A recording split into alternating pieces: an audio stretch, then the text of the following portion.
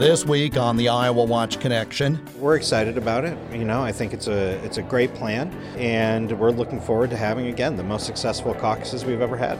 Iowa is the center of the political universe every 4 years. I don't believe that President Trump has anything to worry about in terms of the competition that he has. And quite frankly, I think it's a sign of strength. And 2020 is shaping up to be one of the most unique cycles in modern history. I think everybody's waiting for the field to get smaller. I wouldn't be surprised if there are a few candidates who drop out before the caucuses. On the other hand, I wouldn't be surprised if nobody drops out.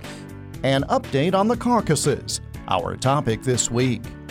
The Iowa Watch Connection is presented by the Iowa Center for Public Affairs Journalism, online at iowawatch.org. Here is Jeff Stein. It is now just 4 months away, the 2020 Iowa Presidential Precinct Caucuses. The first true test of candidates, the first time actual voters have their say in the process. With an incumbent Republican in the office, most of the action, as it were, is with the Democrats. I got an update this past Thursday from Iowa Democratic Party Chair Troy Price on his party's efforts to this point. Well, we are in a really good spot. We are in actually a better spot than where we have been in some of the previous cycles, most recent cycles that we've been through. We've been really focused on starting this process earlier. And we are now at over 86% of our locations are locked. We have almost 1,000 people in the training pipeline at this time. Trainings are going on all across the state. This is a big logistical exercise. We have to plan 1,677 separate meetings that all have to take place all at the same time. And now, in addition to that, with the virtual caucus no longer being allowed by the DNC, we are now introducing satellite caucusing, which will create additional caucus sites across the state as well as across the country. And so we are in the process right now of implementing that. We've got a shortened time window than what we would otherwise like, but we ended in a good spot. We feel good about that program as well and the ability of that to increase participation in our process. So we feel really good about where we are. We're going to be seeing more staff come on board in these final few weeks and months. You're going to see a lot more activity, but I can guarantee these caucuses will be our most successful ever. The size of the field, at one time more than 24 people. What does that say to you as the party chair as you look toward building an even stronger base of reliable voters? Well, that's what's great about the caucus process is, unlike a primary where people just have to show up and cast a ballot and walk out, this is an organizational exercise. And so these campaigns are out there right now talking to voters. They're digging deep, and particularly the size of the field dictates that the candidates must go into, they can't just go to Des Moines and Cedar Rapids and Waterloo. They have to go to small towns and rural communities and farms, and they have to go meet voters and caucus goers where they are. And so I know coming out of this process, we're going to have so much more people energized, so many more people activated. We saw the same thing the last time we had a field this large, which was, we're still twice as many as that field in 2007. But in 2007, the momentum coming out of the caucuses really propelled us forward to some great victories in the general election in 2008. And so that's what I'm so excited about, with so many people running, so much energy and excitement out there. And everywhere you go, you see that energy. You see it at caucus events and campaign events. We have the Polk County Steak Fry a couple weeks ago that had over 12,000 people. Our dinner's coming up that will likely have more. People are really energized, and so I think that it portends great success for the Democratic Party in 2020. Iowa Democratic Party Chair Troy Price. Just because there's an incumbent doesn't mean Republicans are standing down, as I learned from Republican Party of Iowa Chair Jeff Kauffman on Friday. Why, for example, is Iowa going to keep its presidential precinct caucus in 2020 when other states are not going to have partisan primaries or caucuses on the Republican side? Jeff, that's an excellent question, and I've been taking that question a lot, and it's really twofold. I don't believe that President Trump has anything to worry about in terms of the competition that he has, and quite frankly, I think it's a sign of strength. If President Trump is willing to come in here to Iowa and stand an election where we haven't rigged anything or stopped anything, but just a good, true blue Iowa Republican caucus, I believe he's going to walk out of here with a overwhelming lead, and my hope is it gives him a little bit of a breeze at his back. The other reason is wholly nonpartisan and wholly Iowan, and that is that in 2024, we know that there's going to be an open seat for the Republican nominee, and we are going to want to be first in the nation again. And one thing I've learned in this job, this will be my second caucus cycle, and that is that there are states that think they want what we have, and we will have to start proving ourselves right now. I mean, this decision of mine to have this caucus is as much about 2024 as it is 2020. When we have to fight for what we have, when we depend on our voters to be discerning, be active, be engaged, we can't take a 4-year cycle off. And so I'm ready to show right now. We are doing training. Our counties all over the state are nailing down their caucus sites. Some are completely finished. And we are going to have a professional, transparent, verifiable caucus. And we are going to show the country, like we have in last year, we're going to show them that Iowa is the best place to start. We're going to show them that Iowa knows how to do this. Jeff Kauffman, chair of the Republican Party of Iowa. James Lynch covers government and politics for the Gazette. I asked him for an assessment of Iowans' attitudes as the caucuses draw closer. I think people are still in the sort of assessment process. They're still showing up for candidates as they come through, and not just the so-called top tier, but most all of these candidates are still getting audiences, large audiences or sizable audiences. I don't think people have made up their mind. Some of them tell us their short list is getting shorter, but if you look at recent polls, a lot of people say they could change their mind. Not many people have locked in on a candidate. So I think the race is still open and very fluid. Is that, and this is not your first rodeo nor mine, is that different from past cycles? There are some who make up their minds very early on and are strident supporters, but we tend to wait until we actually have to make the call, don't we? Right. If most people will tell you, I mean, the political scientists and those folks who really follow this, that Iowans don't make up their mind until maybe a week before the caucuses, maybe the day of the caucuses, maybe when they get to the caucus. So, yeah, I don't expect that people are making up their minds now. They want to meet all the candidates. They want to hear all the candidates more than once. They want a chance to talk to the candidates before they make up their mind. They're not in a hurry. They know when the caucus is, and they have all the time. What does feel different, if anything, about this cycle as opposed to 4 years ago?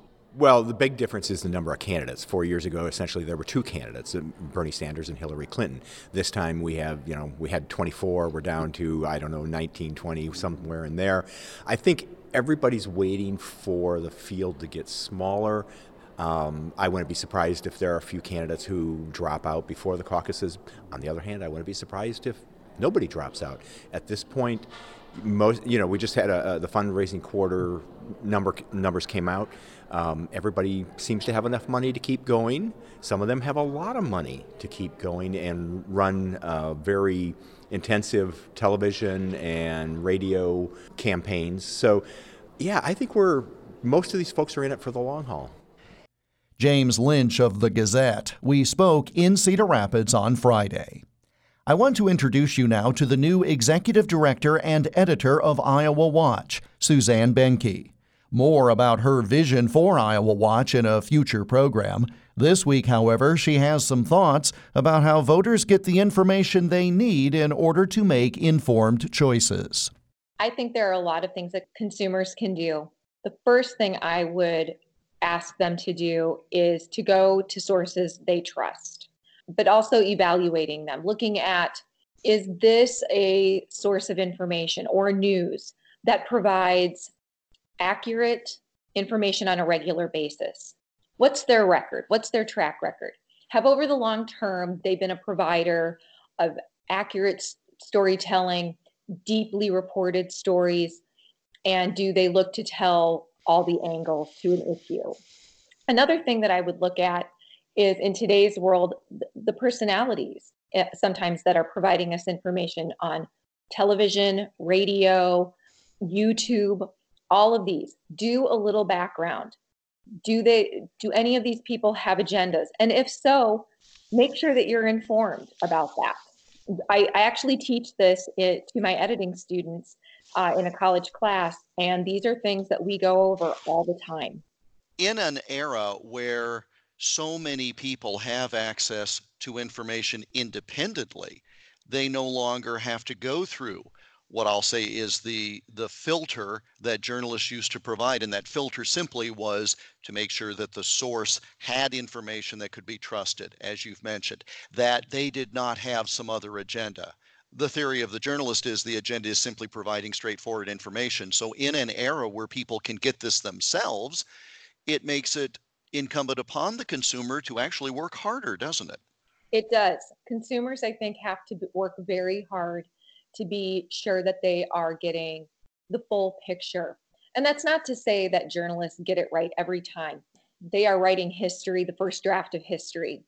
Consumers have the luxury of sitting back and looking for different viewpoints. And they should be looking for different viewpoints and asking hard questions about those things that they're reading and taking in. And it's so easy to find the information on the internet, YouTube, these multiple cable channels.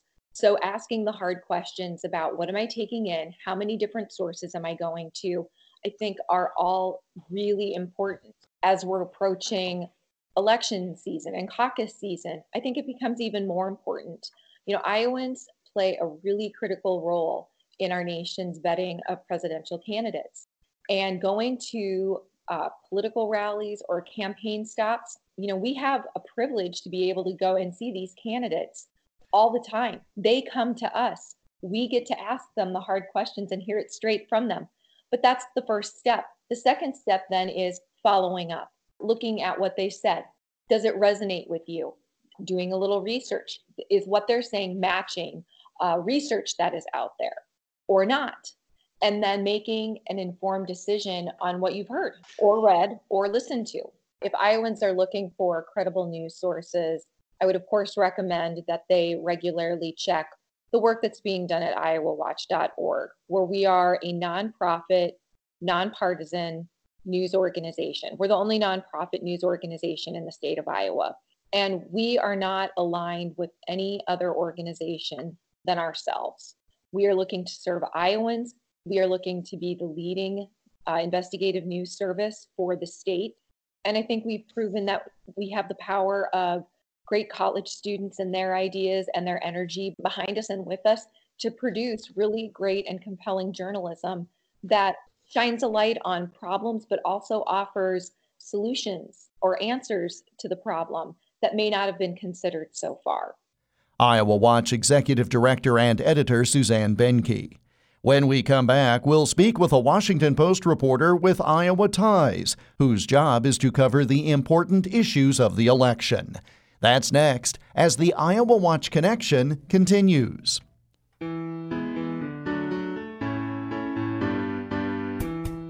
The Iowa Watch Connection radio program is part of a statewide audience engagement project organized by the Iowa Center for Public Affairs Journalism, an independent, nonprofit, nonpartisan news organization.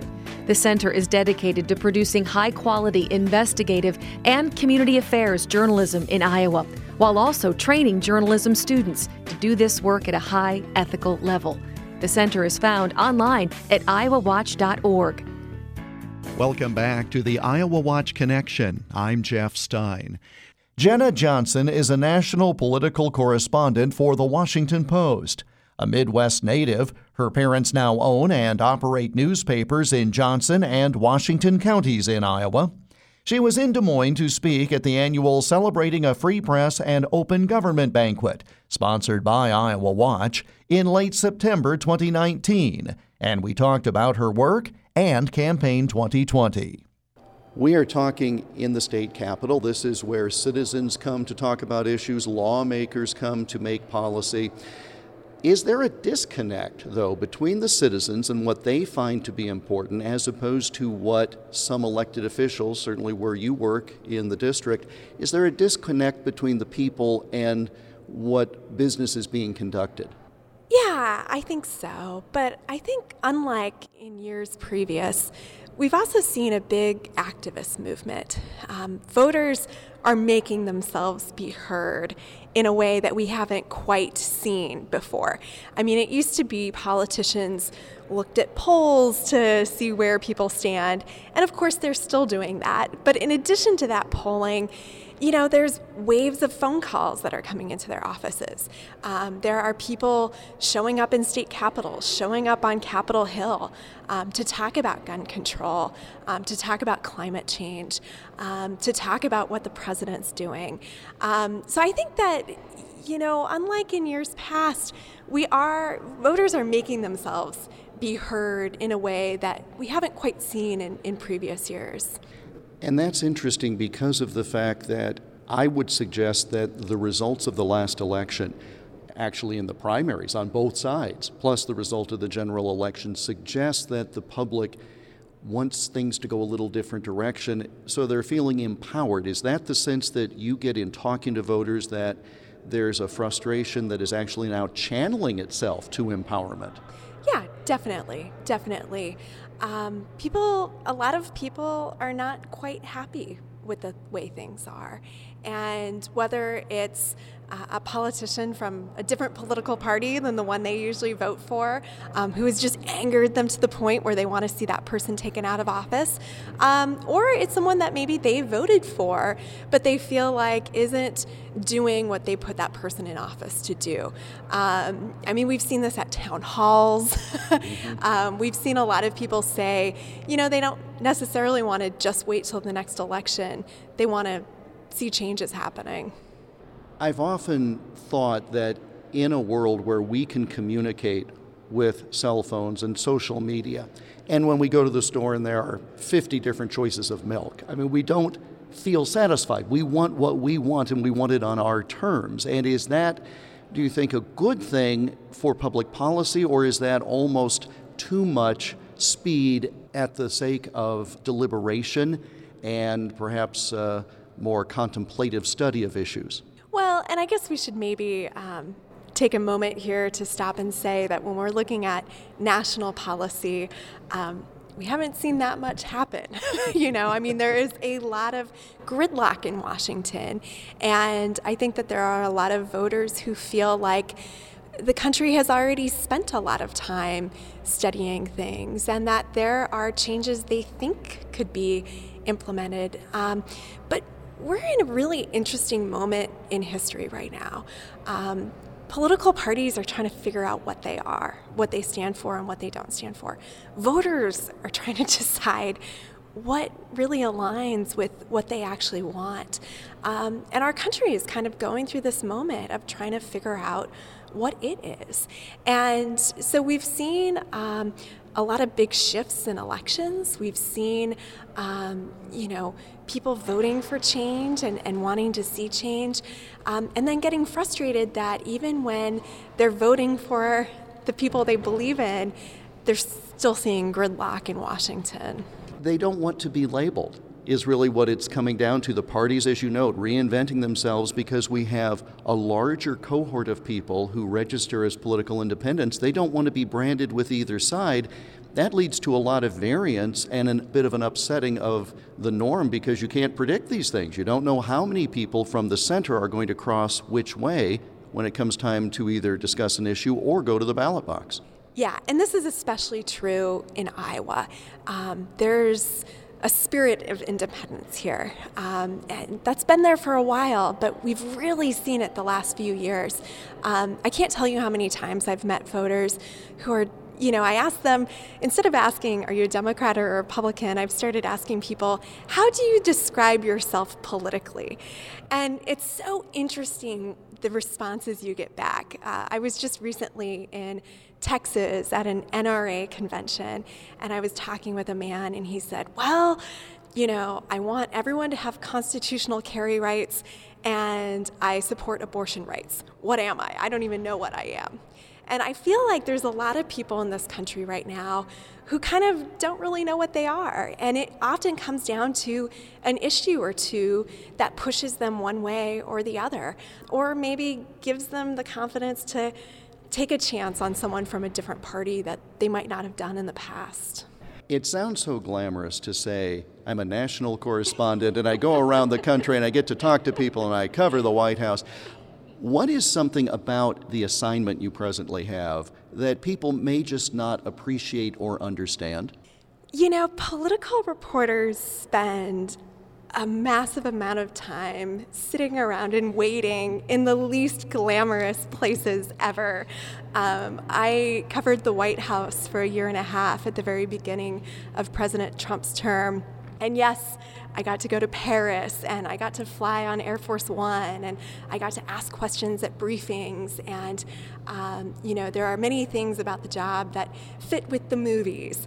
But they don't tell you about the 8 hours that you spend sitting in a van outside of Mar-a-Lago waiting for the president to decide if he wants to go golfing or not. We put in a lot of hours, just waiting for things to happen and covering things when they are happening.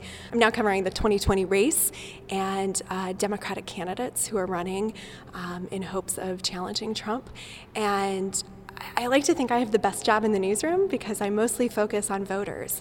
I go to communities and I just walk around and I talk to people.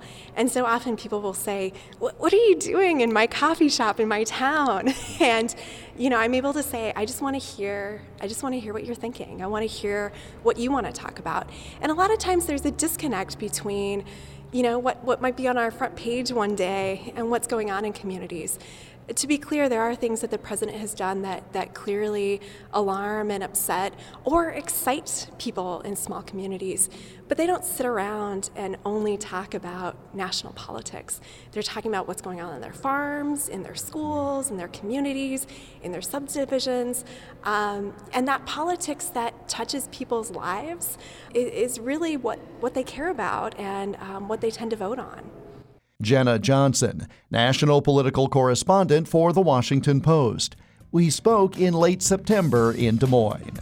And that brings us to the close of this week's program. We're back again next week at this same time. In the meantime, you can connect with us online, IowaWatch.org. I'm Jeff Stein. Thank you for joining us, and we hope you'll make the Iowa Watch connection again next week. The Iowa Watch Connection is a copyrighted presentation of the Iowa Center for Public Affairs Journalism, which is solely responsible for its content. For more information about the center, including how you can contribute so high-quality investigative and community affairs journalism and student training can continue, go online, IowaWatch.org.